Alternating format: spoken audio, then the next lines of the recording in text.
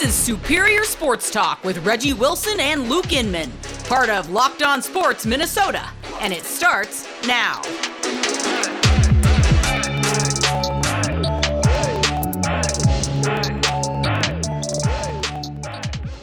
We're back in the lab. Reggie and Luke back at it. Another episode of Superior Sports Talk presented by Locked On Sports Minnesota. I'm going back to the pen, guys. I mean, this guy's 2-0 in his last two outings, showing no signs of slowing down. Sam Ekstrom filling in for Reggie. What's going on, Sam? I'm pitching a little better than Dylan Bundy right now for the Twins, that's for sure. Yeah, plenty to discuss, of course, starting with the Minnesota Wild's big bounce-back game last night, hammering the Blues 6-2. We're going to bring in Seth Topol to break it all down. We're going to do a deep dive on the Minnesota Twins through the first 5 weeks and what we've learned from the first-place ball club. Plus, later on, I'm putting Sam on the hot seat with what does it mean. It's all coming up on Superior Sports Talk. But first, make sure to check out our other daily show on Locked On Sports Minnesota. It's the Ron Johnson Show, featuring former Gophers and NFL receiver Ron Johnson and producer, who else? Sam Ekstrom. Get the daily opinions of an athlete turned broadcaster. Ron Johnson tells it like it is, whether it's Vikings, Gophers, Wolves, or Twins. Subscribe to the Locked On Sports Minnesota YouTube channel or podcast feeds so you never miss an episode. All right, well, Sam, 30-minute show, 5 days a week. It's tough to really go in-depth and do a real deep dive on baseball every day. And I just feel like because of that, we really haven't given the Minnesota Twins enough attention on this show. So today, as we sit here 5 weeks into the MLB season, I kind of want to peel back the onion, so to speak, and find out just what this ball club is all about. Before we look at it in a broader scope, let's just talk about last night's game real quick. As you mentioned, Dylan Bundy was on the mound against his former team, comes into the game 3-1 despite kind of a rocky start in his last outing. If you sat down on your couch last night and only watched the third and fourth innings in this one, you pretty much got the gist. Bundy gives up 6 in the third. Twins rally right back with 4 of their own with a 2-run bomb from Carlos Correa to give them a little bit of life. But Orioles come right back in the fourth and tack on 3 more. And that was your ball game. Twins lose 9-4 and come back down to earth a little bit after winning 11 of their last 12 games and find themselves in first place in the Central Division. That's all you really need to know about that one. Byron Buxton was not in the lineup. Bundy gets smacked, again, allowing 9 runs in 3 2/3 innings. Looking back, though, Sam, on that wild red-hot streak, before I get into some specifics, I'm wondering what your big takeaways were, some big highlights during that stretch. I mean, teams do get streaky in the MLB, so just how sustainable is this Twins' recent success? Yeah, you're probably not going to win games at a 11 out of 12 pace, but that you need to have a couple of those during your season to become a ball club that's 20 above 500, right? If you have 2 stretches, 11 out of 12, and then you play 500 the rest of the way, that puts your record at 91 and 71. That's a playoff team right there. So you do that again and then tread water the rest of the way. That's what most teams do. I mean, even the Bomba Squad Twins in 2019, they kind of were propelled by an incredible month of May. And then they had a pretty good September as well. But, other than that, a lot of times in baseball, you have those lulls where you're just trying to stay afloat. You might have injuries. And I think that's important to note here in this Twins run is that they have dealt with injuries and they've overcome it. Like they didn't have Buxton that whole time. They haven't had Kirilloff. They just lost another starting pitcher. So they have dealt with stuff and they've kind of stayed afloat through it. And they haven't even had the best offense either, Luke. I mean, the beginnings of this winning streak, remember, they were winning games 2-1, 1-0, 4-3. They were squeaking by with some late game heroics, but they were not hitting the baseball. Now they're starting to come around a little bit offensively. We're seeing Kepler seeing the ball better. Correa is seeing the ball great right now. Trevor Larnach, the former first-round pick, is hitting really well. So the bats are coming alive, and the pitching, except for Bundy, has stayed pretty strong. And I feel like the bullpen is actually kind of coming into its own as well. That was the weak spot early when they started 4-8. Now the bullpen is getting coming around as well. So everything's kind of clicking right now with the exception of last night. And they've done it without, perfection. They haven't hit perfectly the whole time. They've been hurt and still they're winning baseball games. That's a good sign. Yeah, I want to touch on that bullpen and just the starting rotation as a whole here in a second. But first, the Twins made a blockbuster move, we know, bringing in Carlos Correa this offseason. A move, really, the Twins are not known for. High expectations coming in, rightfully so. He's batting .264, leads the team with 24 hits right now. When the Twins won the division, looking back, 2018, 2019, Nelson Cruz was that veteran leader in the clubhouse, the guy who would just put that team on his back, so to speak. Then it was supposed to be Josh Donaldson the last 2 seasons. He was supposed to be that guy. Things really didn't pan out, as we know. Correa, though, is now brought in to be the next guy, it seems like. Now, he'll tell you Byron Buxton is the face of the franchise, and certainly I don't think many people are going to argue about that. But Correa, again, from a veteran standpoint, more about that, day-to-day grind, that day-to-day, the process, coming in every day and working your tail off. Do you think he's been what the Twins were hoping he could be, both on the field and off it, bringing this team chemistry together? Yeah, I think the impact has probably been a little more off the field to this point. He's starting to hit a lot better. He had a really big clutch hit last week toward the end of a game. I think the bat is really going to come around. We're probably going to see 25, 30 home runs from this guy and, close to a 300 average. But his presence is imperative on this team, his voice, because you did lose some veterans. You lost Cruz, you lost Donaldson, and they traded pieces away at last deadline, and they have gotten a little younger, a little more inexperienced. They bring in a guy who has won a World Series, and it was a leader on that Astros team. He's got, he comes from the Buxton draft class. He was pick 1, Buxton was pick 2. He's got that first round pedigree. He's got World Series pedigree. And I think that they need that if they're going to be a postseason ball club and break this hideous, ugly 18-game postseason losing streak. You got to have players like that can sort of carry you in those moments. So I think he's going to exhibit his skills on the field even more as the season goes along, but I think his presence in that clubhouse is pretty imperative right now. Yeah, I mean, you just talk to those guys in the clubhouse, they say night and day difference from last year, even 2 years ago, to the vibe when you compare it to what they got going on now. Just feels like a different vibe. Stock sign pointing up. Last one here with the Twins. You touched on the pitching rotation. That was always the biggest wild card heading into the season. We knew the front office just, they kind of threw a bunch of names together in a hat, hoped 3 or 4 guys would progress and develop into legitimate contributors. But it's been far from that. I mean, the Twins own the #1 ERA in all of baseball and have gotten quality outings from a handful of guys this first 5 weeks. Specifically, we know about Joe Ryan. He's turned into the team's #1 ace. And the bullpen, they're doing a good job of mixing and matching the right guys at the right time, seeming to be getting by with what they have without that one dominant reliever right now. What's your overall impressions of the Twins pitching staff through this first stretch? And, what's the long-term forecast as we get into the thick of the summer? Yeah, I said this on a previous show. It is believable that they would regress at some point. We're seeing that with Bundy. That was probably never going to last all season, his early success. And you could kind of say the same thing too about someone like Chris Paddack. Chris Paddack has that kind of #3, #4 starter status. He's had an ERA around 4, in his career. He's at 3.15 right now. That might dive down a little bit. It's those young pitchers that we don't know. How can they, will teams get a scouting report on Joe Ryan and Bailey Ober? How are those guys going to hold up once they get pitching 150 innings? Will the arms, stay healthy? Will their stuff change as the season goes on, as they get a little more fatigued and teams kind of get the book on them?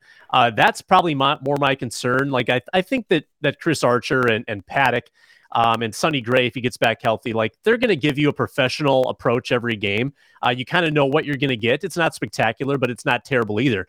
I think Joe Ryan has potential to be spectacular, but we don't know over the course of a full season how it's going to go. Same with Bailey Ober. So how are those young arms going to fare once we get into the dog days of this season. I think that's going to dictate how successful this rotation is. Yeah, Chris Archer on the mound tonight versus the Orioles. First pitch at 6:05 p.m. Central Standard Time. Twins looking to take the series 3-1, stay atop of the Central Division. Coming up, we got Seth Topol from the Locked On Wild helping us break down the 6-2 win over the Blues last night. Plus, later on, I'm putting Sam on the hot seat with What Does It Mean? But first, do you want smart post-game reaction from insiders that cover your favorite teams? Check out our Locked On Sports Minnesota podcast on YouTube or wherever you get your podcasts. Get instant reactions from our Locked On team host, along with prominent reporters like Kevin Gorg for the Wild and Brandon Warren for the Twins. And subscribe to Locked On Sports Minnesota YouTube and never miss a podcast. All right, well, the Wild bounced back in a big way last night. They throttled the Blues 6-2. Kaprizov with the hat trick. Eriksson adds 2 more of his own, and the Wild dominate in front of an absolutely rocking home crowd in a must-win to split the series before heading back to St. Louis Friday. So let's bring in our Minnesota Wild expert now, Seth Topol from Locked On Wild. Check him out for all your daily Wild coverage and on Twitter at Seth Topus. And Seth, I want to start here first. Sam came on Tuesday after that brutal 4-0 loss to the Blues and said he was a little disappointed they didn't roll with the hot hand Cam Talbot behind the net in Game 1. And I got to be honest, I tended to agree with him. Then I was downright shocked after that performance. They were going to roll with him for the second straight game, but that's why I know nothing, and you're the expert, Seth. So tell us what you thought of that decision first off when you heard the news yesterday morning and why ultimately it worked out so well. You know, I was very surprised because my thought would have been to go with Cam Talbot too. You look at what he did over the course of the end of the regular season with an unbeaten streak over well over a month. That would have been my pick, would have been to go with him to start Game 1. But obviously, Bill Guerin got Marc-Andre Fleury for these types of games. And so you roll with him, you end up losing 4-0. Dean Evason said after the game, we don't feel like these goals were Marc-Andre Fleury's faults. It was lack of rebound control in front of the net.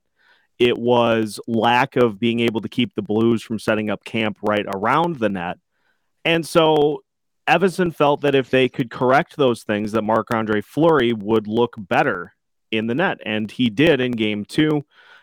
It comes down to something that Dean Evason has done all season, where he has really stuck by his lineup, stuck by his guys, and trusted that they're going to be able to make the corrections themselves, as opposed to making big lineup changes, switching goalies out after one game. He has very, by and large, stuck to his team to be able to make adjustments and come out and play better. And the things that let the Wild down in Game 1 were cleaned up nicely. And you get a really nice 6-2 win. And you go from, oh boy, here we go again, to feeling really good going into the St. Louis portion of this series. Seth, hopefully Freezing Cold Takes didn't listen to yesterday's show, because I was stupidly hoping the Wild didn't get any power plays early in that game. I thought it only served to lower their confidence and sort of create tension. What do? They go 2 for 2 in the power play in the first period. Was there anything you observed differently about the way they approached the power play last night? Well, it seemed like overall the team did a much better job of crashing the net. They got stuck a little too much on the perimeter during Game 1, and yes, they did have more shots than the Blues, but you look at the quality of the shots, they're not great. They're coming from the top of the zone, from the edges. And so the Wild did a much better job in Game 2 of getting players around the net to just feast on those rebounds. Ville Husso got the shutout, but he left a lot of pucks out there that had the Wild had players around the net, they probably would have been able to cash in on. And so that became more of a focus here in Game 2. And as we saw, they were able to just feast on some of those loose pucks and definitely took advantage. Seth, we talked about injuries playing a bigger factor heading into the playoffs and in Game 1 than maybe most fans realized a few days ago. Now both teams seem to be a little bit banged up in certain areas. I guess just how do you feel right now heading into the rest of the series, given where both teams stand on the injury front and maybe not being 100% healthy? And how do you think that may impact specifically Game 3 Friday? This is where the test of depth comes in. And I feel like if you look at both teams, the Blues with their injuries are kind of trending downward coming into game 3, losing a couple of blue line players that really helped them out in game 1. For the Wilds, the big one obviously is Matt Dumba.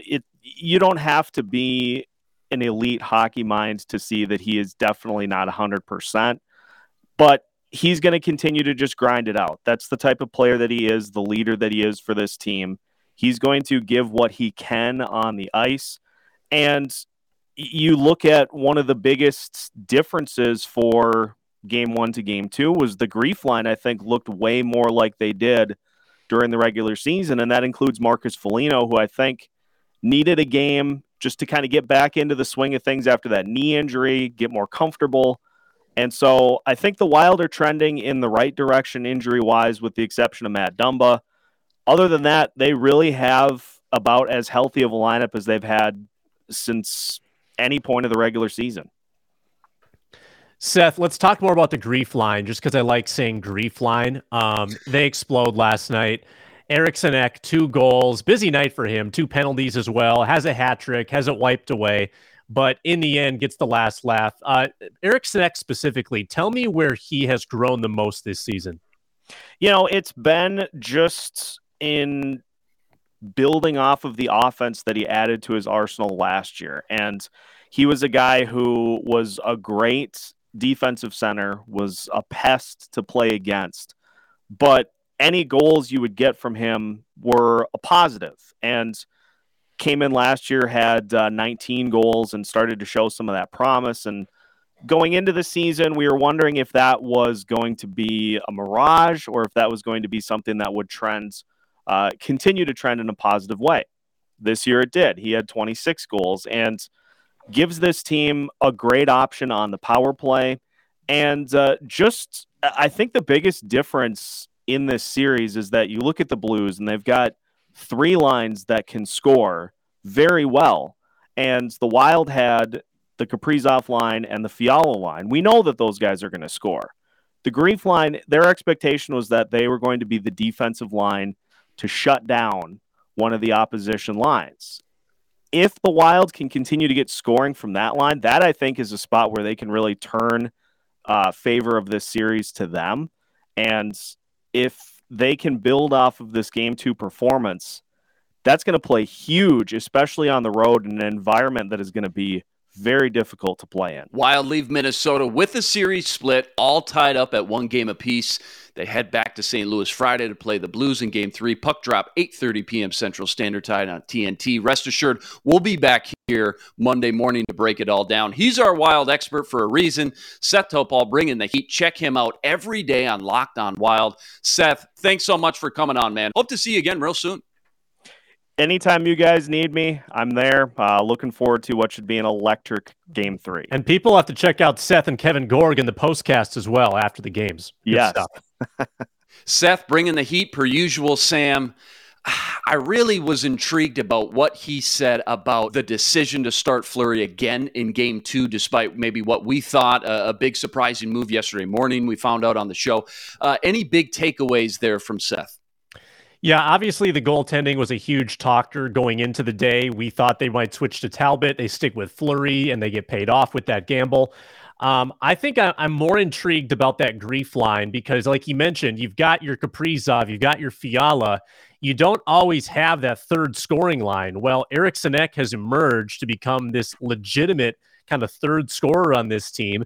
Greenway adds the physicality. Foligno adds just a little bit of everything and that leadership and the captaincy. I think that's one of the most fun lines to watch. And apparently that's the line that Dean Evison wants defending the Tarasenko line for St. Louis too. So they're maybe the pivotal line to watch in this series. If they can score and defend like they did last night, then the Wild have a great chance. My favorite time has come. It's the segment everybody waits for every day, Monday through Friday, here on Superior Sports Talk. I'm putting Sam on the hot seat with all the latest hot topics in Minnesota sports called What Does It Mean? Sam, are you ready to roll? I think so. You never Nervous know. as usual. Yep. Here we go. Todd McShay's way too early 2023 NFL mock draft was released yesterday with 5 quarterbacks being selected in the first 10 picks. McShay also had the Vikings selecting Alabama defensive tackle Brian Bresee, noting the Vikings had one of the worst run defenses last season and didn't draft an interior D lineman in last weekend's draft.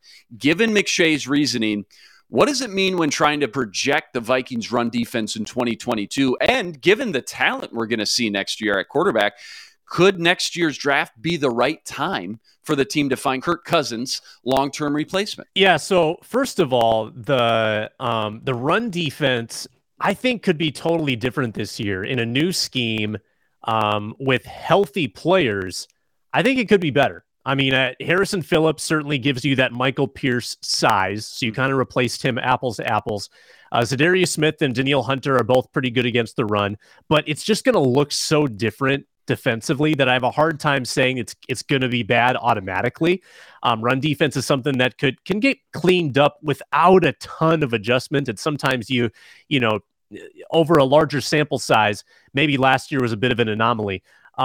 I think they've brought in some pretty good tackling defensive backs too with Cine and Booth. Check that. Booth not very good at tackling. Cine very good at tackling. Correction on that. But Cameron Dantzler's proven to be pretty physical. Patrick Peterson is, I don't know if he's hitting like he used to, but he still knows where to be in the right place. So I think the run defense can be better, at least like average this year.